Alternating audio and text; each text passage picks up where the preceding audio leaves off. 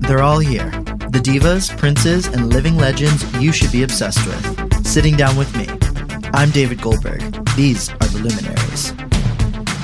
This time, the writer Cyrus Dunham joins me to discuss his memoir, A Year Without a Name, which details his journey through gender confirmation. I hope you enjoy. Cyrus Dunham, welcome to the podcast, and congratulations on the book. Thank you so much for having me. I'm happy to be here, a mere block from Grand Central Station. I know, yes, in the Yale Club, the real cultural bastion of New York City. Is that where we are? We're very close. Oh, beautiful. Because I always get a notice, like, would you like to join the Yale Club Wi-Fi, which is like... Anyways, yikes. So I know that I'm catching you kind of early on in the press saga for the book, and I'm really curious what it's like now, because I assume you've had a little distance since writing the book, sealing it up. Now you're returning to it. Yeah. So I'm curious, now that this is starting, what you're kind of like feeling, experiencing, now that you're having to pick up the book and look at it and draw from it and talk about it. Well, yeah, I mean, I basically finished writing almost a year ago. So there were edits after that, but the afterword of the book I wrote about a year ago. I think like any writer knows that our sense of our writing and its quality and its depth changes so quickly. So there's just the fact of having to read something I wrote, and much of this was written 2 or 3 years ago. So a lot of it I read and I'm just like, stylistically and structurally, I just have my own judgments, you know? And I think I would feel that about anything I wrote. But then there's the fact that this is about like such a deep internal process, and that I wrote it during that process rather than looking back on it. So it's also kind of just intense and in some ways very humiliating to go back into all the things that I was feeling and the headspace that I was in. Yeah. And so my writing has changed, because writing is like always this living, breathing, shifting entity. And relationship. Exactly. And then also my own sense of my gender and my own sense of the things I want to be working on in my life is really different than it was when I started this book. So it's like I have to re-meet all of these versions of myself that, of course, I want some distance from. Right. That's something... I think like the biggest thing I've struggled with is like making peace with past incarnations, especially artistically, because that's the side that you present to the world. And I'm wondering how one does that, like, or if you've learned anything about putting yourselves or your past selves in perspective. That's such a good way of phrasing it, and in a way, I feel like there's so much overlap between that question in regard to gender and that question in regard to writing, which also feels really connected to the ways in which through this writing process, I was like, I'm writing about gender, but I'm also writing about the process of writing, and these two things are getting really linked up. And I don't know. I mean, for me, there's like such an urge to want to make this clean cut or line between who I am now and earlier versions of myself that seem less evolved, or that I know were so kind of held back by shame and self-doubt. Right. And so I think a big part of the work of this book and putting it in the world is the work I'm trying to do anyway, which is like accepting that who I am now is in a coherent and continuous evolution with earlier versions of myself. That even if I've changed drastically, maybe like this is who those earlier versions needed to grow into.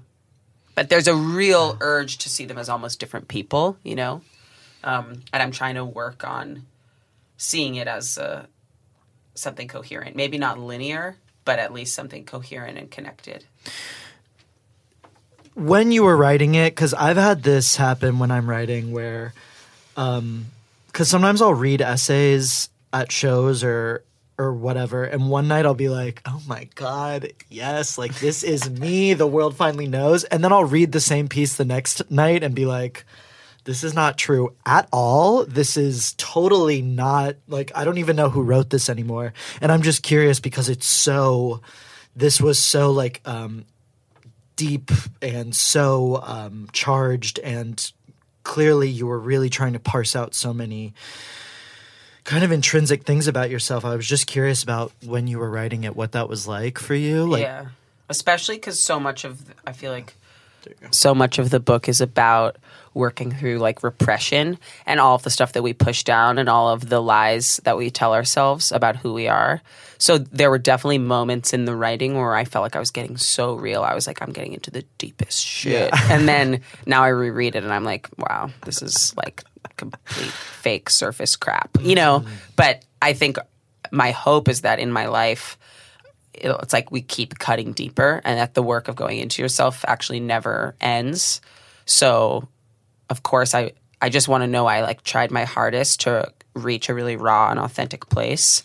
But I'm sure in 10 years I'll read this book and feel like there was so much about myself I hadn't gotten into yet. And I think it just kind of has to be that way. But as long as I know that I'm doing the most I can in terms of that like deep dive internal work at every moment, I think that's what's most important to me. Something one of the things I love most about the book is that, yes, there is sort of like a hero's journey of you kind of finding your personage, but once you find it, you do make it very clear of like, there is a cyclical nature to this, and yes, you get more of yourself, but you still have to. You're still often muddled and confused, and it still goes through waves, and you get more of yourself each time, but it doesn't just end with you being like, okay, I did it. I'm me now, you know? Here I am. Exactly. And I think a lot of that's coming up again now with the book being out in the world, because the book chronicles this process of sort of like looking for a container or a name or a way of being that could hold more of me. And getting to this place where I could take on the name Cyrus, which felt so significant and so incredibly hard won. And now I'm dealing with what it feels like to see a book in the world with that name on it and ask these questions all over again of like, am I giving that name away? Am I going to, a lot of fear about, am I going to have to go through this process again? Does taking that deep, private, sacred process and sharing it with the world in some way dilute it or cheapen it? And I don't believe that, but I think I have fears about that. A friend of mine just had a really big show at Joe's Pub, and it went so well. It was this big moment, and they really opened up, and we were emailing, and they were saying, like, after that, I don't think I want to do anything ever again. I'm exhausted. Like, I'm so... And I was like, God, that is a part of it. Just not just... Because yours is not just a huge artistic release, but it's also wrapped up in your identity. But there is this thing about, like... when you do something like this, there has to be some sort of a refractory period or some sort of a like, okay, what even am I anymore? Like, what just happened? And maybe if we can be more upfront about that from the start, it won't be as much of like a horrific shock when it happens. I don't know. Totally. I think for the first few months after finishing writing, I needed to just not write and just kind of be and feel and like chill and hang in my body and not turn everything into narration, you know, and write without feeling like it all needed to go towards some larger storyline. Because even though I knew that I wanted to write a memoir that I guess kind of troubled some of the genre conventions around resolution and linearity, I think writing a memoir always kind of imposes some storyline or arc onto your life, whether it's happening in the moment or whether it's something you're looking back on. Because if you're writing like with the sentence and a paragraph and you still need to write a book that feels like a book, people want to read a book. Yeah. It's not experimental poetry where you're like totally rejecting stuff around story. So I was definitely aware of how the sort of forces of like storyline kind of seeped into my life, and I needed to like chill on that. Yeah, that's very healthy. I want to talk about masculinity in the book. There's obviously a lot to discuss with that. I want to start with, because I've been thinking about it nonstop, you talk about Mark Wahlberg a lot. You're the third person to bring this up with me, and I'm so glad that this resonates for you. It was very important to me, and I feel very seen that it's landing with some other people. I'm obsessed. And the way you brought it up, it was like, whoa. Someone else knows about this, because it's just this, there's this thing with him, especially in the last 10 years where I'm just like, what's going on in America right now? Because he's so aggressive and, you know, as a gay man, we all like love straight men. That's like the oldest cliche in the book. And there's so many straight actors who we're obsessed with. But there's something about Mark Wahlberg where I'm like, I don't feel safe like being sexually attracted to him because he's so hyper masculine. And, you know, I don't know. There's just, I don't know, someone like Chris Hemsworth, I'm like, I think he'd be nice to me if I flirted with him. But Mark Wahlberg, I'm like, no, he represents this like darker animus to masculinity. And then the way that you bring him up in the book, I thought was so interesting is like, he's kind of this threshold in some ways. And I'm just so curious how you were able to kind of develop that or start picking up on that. Well, there definitely are a lot of like famous men in public who I was fixated on throughout my childhood and adolescence. And I also feel like growing up in the age of Google has really weird effects on like the way that one consumes images. I guess if I'd been younger, I could have done clippings and put them up on my wall. Yeah. But it's actually really strange to be able to just type in a name and then see this archive of every way that they've ever looked and just rapidly consume imagery. And that was like a real compulsion of mine, was Googling men and just staring at pictures of men and being like, haircut, haircut, haircut. Pecs, pecs, pecs, like looking through the pictures. And I guess Mark Wahlberg, you know, there's something a little bit more relatable about like a certain other type of 90s heartthrob, like the River Phoenixes of the world, because they have this kind of like innate lesbianic softness. Same with Keanu Reeves, certainly. Yeah, that's like more, like Keanu. There's so many that we could go through. Heath Ledger even, like that's a little more imaginable. Ethan Hawke. Yeah, we could just do a podcast that was just naming different white men with nice hair from the 90s.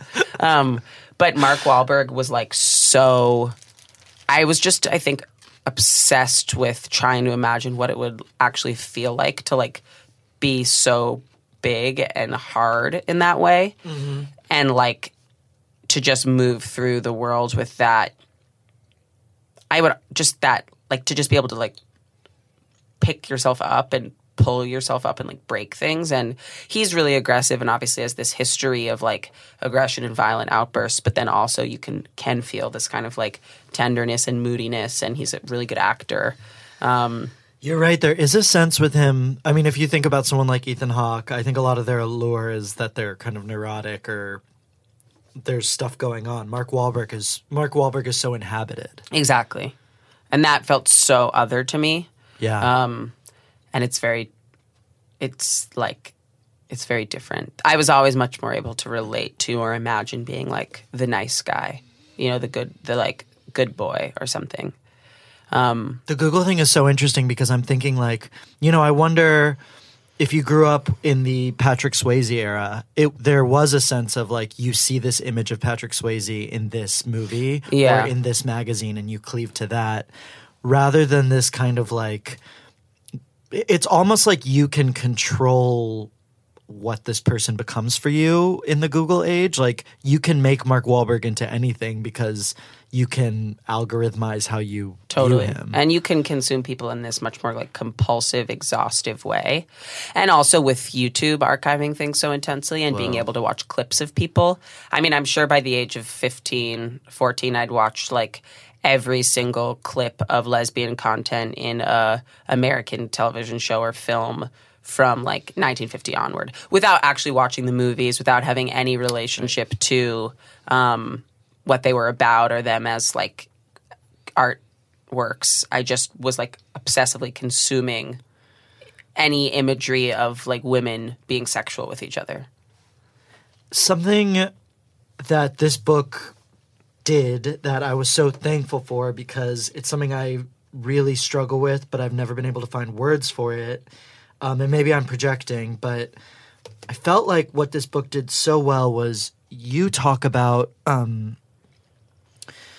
basically, sorry, I'm having trouble wording this. Don't worry. as you look at people who are inhabited, and as you start to circle around your own inhabitation and becoming yourself and claiming masculinity in whatever way that means, there's the fear of, oh, am I going to become part of the problem? Does this mean I'm going to become a violator by wanting this? Am I already the violator? And it's something that I've always struggled with, like, on a fundamental level. Like, if I claim power for myself, does that make me the abuser automatically? And it's worded so well in the book, and I wanted to know how you were able to parse that out, and maybe I can find a few passages, but it's really, I wanted to thank you for that, because I've never seen it worded like that. Thank you so much for that question. Yeah, I mean, I do feel like the gender mythology that we're taught of man and woman is in a lot of ways inseparable from a victim perpetrator frame, and from also like a good evil binary, and like a criminal and innocence binary. So for me, all of those things are wrapped up in each other. And growing up in a specific time period where a lot of my like women caregivers and role models were shaped by second wave feminism, even if they were in relationships with men, I do think implicitly I was fed a lot of messaging around like men being inherently violent and women being inherently like innocent and superior. And I really internalized that. Same. As I think many of us did. And I was also fed that story. I'm not blaming any individual for this. This is like how society and systems work. But I feel like I was fed those narratives without an accompanying like story around race or class or all of these other things that like affect power and vulnerability. And something that's been really important for me in accepting that like I'm more able to be the person that I want to be on earth in this moment in time as someone who's read as masculine. Like within masculinity, I find the space for softness, fluidity, closeness, honesty. I don't have an answer for why that is, and it's just where I'm at. But I think I've had to do a lot of work to be like, the problem is gender, not men. Like the problem is a binary framework for understanding harm, not all perpetrators. And I think that those things go really hand in hand for me. It's disappointing in the queer world how much we've adopted. You know, the top-bottom binary is right. That. And I know that I understand that in terms of the trans world too, there's a lot of like with the language around gender confirmation, etc., a lot of that seeps in. And it's really hard because it's like you can't, I don't know, it's like you're coming out of a closet to come out of another closet to come out of another closet in some ways. And I'm sure it will never stop. And I think it's true, like, there's the question of cis and trans, but then within the very messy umbrella of transness, there's also this other binary that gets policed of, like, non-binary versus trans, or people who experience dysphoria versus people who don't experience dysphoria, right. As if there's, like, some kind of deep, you know, like, cavern between people who choose to go through a medical transition and people who don't. It's not always a choice, but you know what I mean. And I just think basically anytime there's a binary, it's like our duty to push on it, you know? Yeah, and I think what's so special about the book is, well, it's what you just said to me, which is like, I actually don't have an answer for this. Like, let me just kind of deal with it on my own, because you do a really good job of basically saying, like, I am not proclaiming some sort of a monolith here. You're just like, this is where I am in this, which I think makes it special, and I think will give it more longevity, because you're not, I don't know. I think you do a good. I think if you read this book in 5 years, it won't seem dated, because it's not you like trying to be as contemporary as you can, you know? I hope so. I hope it doesn't feel dated in 5 years. So I wanted to talk about another thing you do that was really unusual for me to read.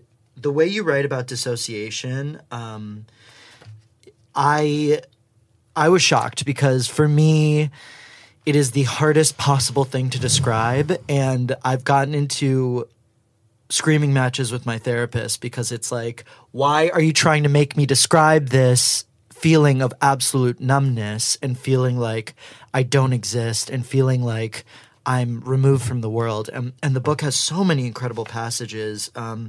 There's one here kind of early on where you said, it was becoming clear that she, like me, struggled with a secondary analytical voice that prevented her from taking total pleasure in anything. Whether it was sex, a beautiful room, a quiet walk, we were in any given moment until one of us stepped outside it to qualify and undo it. And that's just kind of one passage that stuck out to me. But I wanted to know about the process for you of describing being out of your body, being out of your being outside of a scenario and watching it happen beneath you. I mean, it's so paradoxical to write about it because, you know, by nature you are shut out from the feeling. So I'm just curious about that process. I think it took me time, and I hope I got more able to do it by the end of the writing process, because I agree that it's extremely hard. And every scene in here that kind of deals with or touches on dissociation, I probably wrote like 10 to 15 versions of. And so a lot of what I would do is just write it and then rewrite it and then rewrite it and then rewrite it and then kind of go back through and try to see which way of talking about it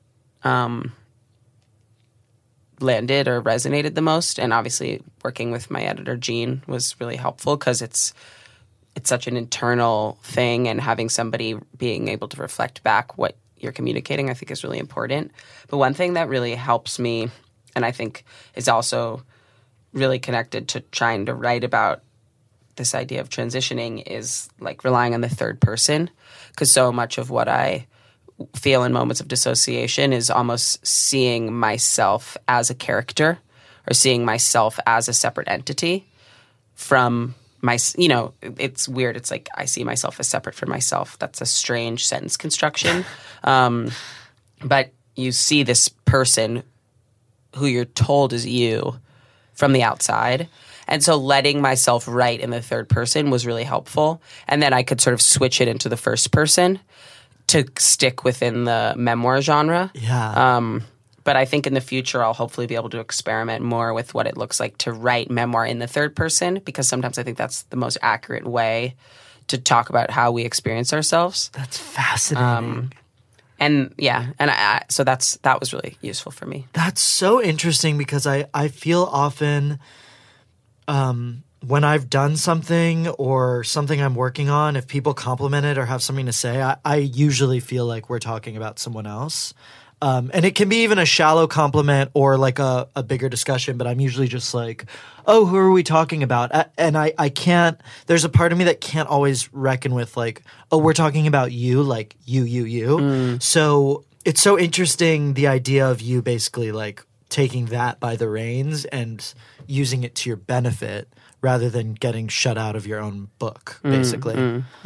How, I'm curious, like how early on did you kind of have to stumble with that, or did you kind of crack it? Actually started, I think I started being able to switch into that when, I'll go back. When I started writing this book, I wasn't sure that I was going to transition. Okay. Or, I mean, I identified as non-binary, and I had a lot of repressed masculine hopes and dreams and wishes. But I didn't know that I was going to start hormones or change my name or anything like that when I started writing this book. Wow. I didn't know what the book was going to be about. I just knew that I wanted to try to document this period of time.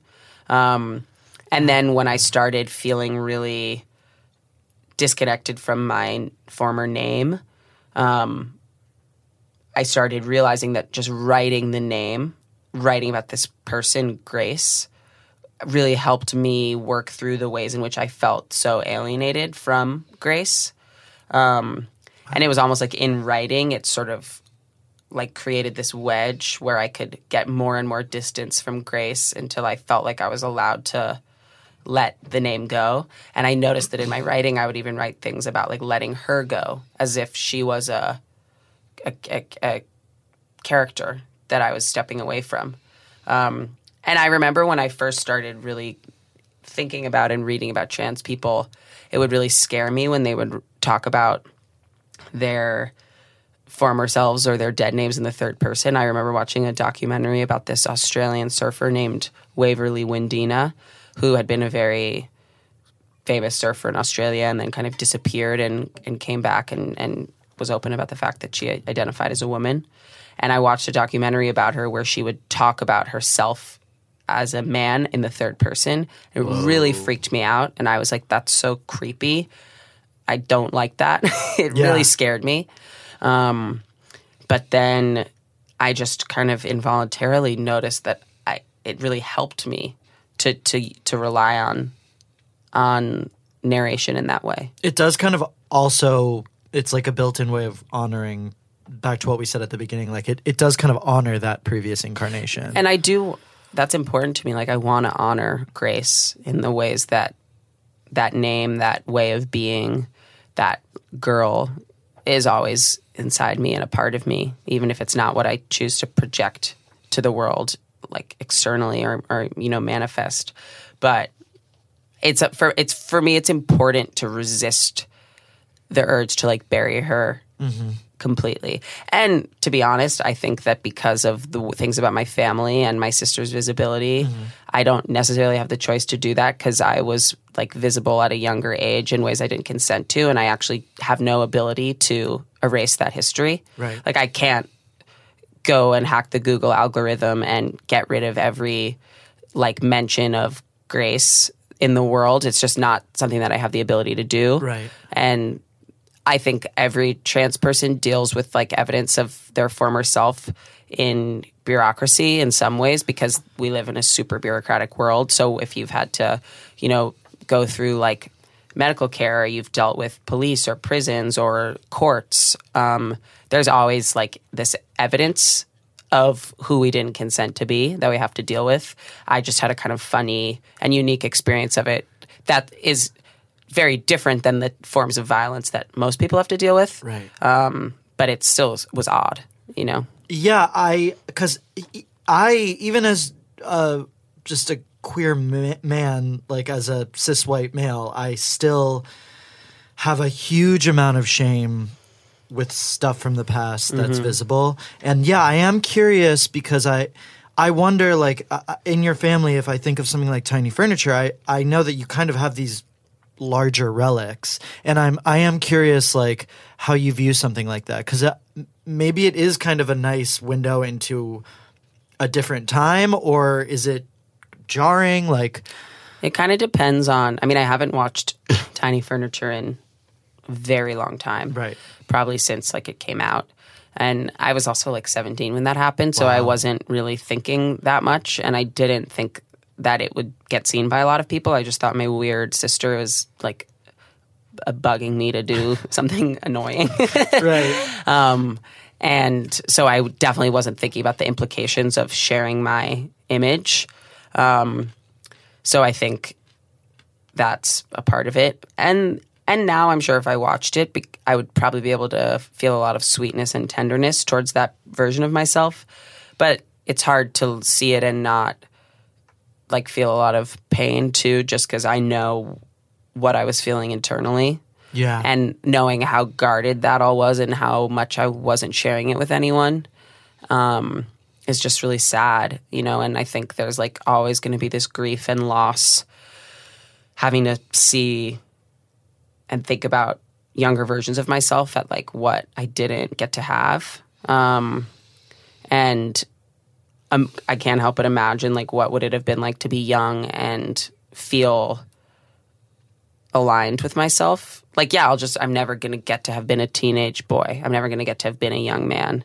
And I feel sort of embarrassed admitting that out loud sometimes because like I wish that I didn't feel sad about that, but it's really hard not to feel a sense of grief for what didn't happen, I guess I want to ask your advice about this because something I'm dealing with is like my approach with this is to kind of singe away the past, especially when it comes to relationships. I really just, it's so complicated for me to revisit past relationships from a part of myself that I no longer really accept as me.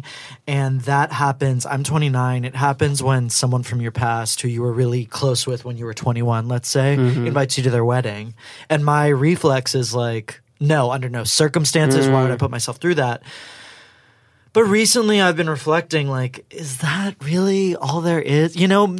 Totally. And I'm wondering, like, this is me just asking advice, like, how, in terms of relationships from previous eras from your life, how you make peace with that. I mean, I relate deeply. I, for a long time, had the major brick wall around, like, I didn't even want to, you know, I mean, I don't live in New York, but I, like, couldn't even go within 20 blocks of, like, where I lived as a teenager because I would start to feel nauseous. Like, I would start to feel all the feelings of sort of, like, shame and self-disgust that I would feel. But I think I've been experimenting with having interactions like that more lately, and it's been a surprising special part of putting the book out in the world is that people from my past have reached out to me who I might not have reconnected with otherwise, and then we've been able to meet and talk and recontextualize things that happened between us. Yeah. And that's been really beautiful. But I think, like, I don't think I can go into those interactions unless I'm feeling tenderly towards that version of myself. Because if I feel a lot of hatred towards that version of myself, then I have to, like, encounter that person when I encounter, like, the people that I associate with that time. So I think, I don't know if I have advice, but I think the only reason I'm feeling more able to see people from my past right now is because I'm feeling more loving towards who I was then. So maybe you just have to, like, wait until you've worked on loving little you a bit more. Yes. Any minute now. Well, thank you. When I spoke with Ariel Levy when she wrote her book, The Rules Do Not Apply, which is really a harrowing memoir, and something she said to me was that her past as a journalist helped her write the memoir, and because she was able to be a little more exacting and see herself as a subject. And I'm just curious about, because you have a history not writing about yourself, about I know you've written about prison abolition, etc. And I'm just curious what the transition was like of doing that sort of thing to strictly writing about yourself, and how it maybe helped you, or maybe kind of things that you had to get over from that sort of writing to do this sort of writing, anything like that. Yeah. I have done a lot of journalism. I don't think I'm a very good journalist because I don't do a very good job obscuring my political beliefs. Same. So when I did do journalism for a few years, and I kept, like, getting into trouble of just not being at all objective. I don't know if I actually believe in objectivity, or I don't necessarily believe in the objectivity that we're told. I agree. I think I'm able to, like, hold the weight of many different people's pain, but a lot of times we're forced to be objective about systems, but the objective position about systems is actually, like, just as bent in the direction of you know, oppression as I don't need to explain this to you. No. So I think it's really hard in journalism, especially in mainstream publications, to do the kind of reporting that I'd be interested in doing. I mean, I had, like, really funny experiences with publications that I won't name, writing articles about prison abolition and using the term prison abolition, sending the article and getting an edit back that had changed prison abolition to prison reform. And I would be like, oh, sorry, like, that was actually meant to be prison abolition. Then I'd get the next edit and it'd be like prison reform. And I thought that was really fascinating because they're completely different ideas. So it made me think about how editing is often also actually about, like, shifting the entire perspective to a place that can fit better within, like, what's available in mainstream media. So it was really liberating to write memoir because I was like, well, nobody gets to be an expert on me but me, Yes. They can't fundamentally edit Which this. isn't to say that Jean wasn't sometimes like, okay, Jean is my editor. She would just be like, I would send Jean these like long exegeses on the way that writing a memoir was producing my own subjectivity and how, the money that I'd gotten to write the memoir was giving me the space to transition. And she'd be like, so great for your journal. Super proud of you. Let's save that for an essay that 4 to 6 people read, Yeah. So I needed her to be like, help me with that. But I'm glad about all the writing that I did, even if it didn't make it into the book. And I think oftentimes with books and memoir especially, the final product is like one version of something that could have gone infinite ways. And this is more like evidence of a very intensive process that I went through than it is like the thing itself. Amazing. But I definitely really enjoyed getting to kind of analyze things without some of the editorial processes I'd been used to in the past. For some reason, this is making me think of, did you hear about the Fiona Apple Hustlers No, thing? tell me. Okay. So in Hustlers, J-Lo triumphantly does a striptease to Criminal by Fiona Apple. Right. I saw that and I loved that scene. It was incredible. Fiona Apple donated the money from that to races, I think. To either, I'm not sure which nonprofit, but basically an anti-ICE nonprofit. And the studio did not want that getting out, so they like covered it up. They tried to cover it up, and of course Fiona Apple, like even from the woods, was like, wait, something's not right. Yeah. So she summoned Vulture to do this kind of interview about it. But yeah, there was this thing where it's like there's so many like systems within systems of like Viacom world and who they're offending that all comes down to like this little moment between Fiona Apple and J-Lo in this movie. Totally. Well, And yeah. No moment in media or in depictions of things is ever just the moment because there's so many different interests at play. Yes. And I'm very interested as a writer in like pushing the idea that writing is just like a pure endeavor because we are all existing in this like complicated field of influence and we're all also trying to figure out how to have careers and support ourselves. Right. And those very like reasonable material needs that we can't like think our way out of affect the choices that we make. So I always wanted to be very clear about the fact that like a book isn't just this neutral thing. Writing a book actually affects your life and it affects the life you're writing about. And that's just really important to me. And I'm also really interested in that. And I think there's no way that the experience I'm having now of writing a book about my life and then having it be something that people consume and having it be in the world and having to speak about that, I think that's really interesting. And I think it's something I'll probably write about in the future because there's a lot to like peel back there.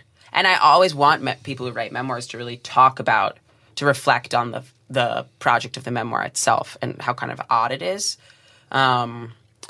So, yeah, I'm interested in it. I just started Samuel Delaney's Motion of Light and Water. One of my favorite books. Oh, okay. Yeah, I'm so excited. I love it. Yeah. And he opens with this thing where he's like, he tells a story and then he's like, just so you know, none of that was correct. I like just double checked and basically like the year was wrong. My age was wrong. The events were wrong. I could have sworn it was otherwise, but he's like, now that we have that, like, let's get into the book. And there is this sense of like, oh, okay, good.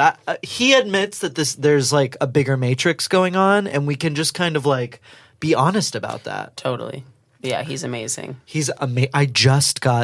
I'm going deep now. Yeah, I love. I'm reading Dahlgren, and I just finished Times Square Red, Times Square Blue. That book was that's definitely like one of the life-changing books for me. Which one? Times Square Red, Times Square Blue. Yes. I mean, I love all his work, but that book, I think a lot of people have the experience of reading that book and being really changed by it. Okay, thank you, because I feel like the ancestors, when I was reading it, I could feel like I feel like there's a lot of spirits that he honors in it who are like with us. Definitely. And here we are we're very close to 42nd Street, aren't we? We're on the other, we're a little bit on the other side of town, but. Yes, but I'm sure in Grand Central, their cum is still. Yeah. Oh my God. There's so many images from that book that are just so harrowing that I will never forget, that I'm actually afraid to say out loud because they're just so graphic. But I'm just going to say the Chode Man. That's the one I'll never forget. Yeah, and it's been making me think, when I've been encountering people in New York since reading it, there is this sense of like, oh, Samuel Delaney would have like seen something in this person that I, like moralistic suburban Jewish me, is maybe castigating them for, but like he would have found something really sexy or special or like vivid about them that I should really pay attention to. It is a life-changing book. And it's really, he was so able in his writing to honor all different like types of bodies and ways of being, even ones that are seen as like ugly or disgusting. Yes. And in doing that, I think whether or not he says it out loud, he pushes like a pretty radical gender analysis, because he talks so graphically about so many different types of genitals, and it opens up the way like that we're taught to think that there are only two types of genitals. And I think even if he was like, if it was kind of goofy, the way that he could be worshipful of so many types of bodies made me definitely be able to have like a more expansive way of seeing my own body.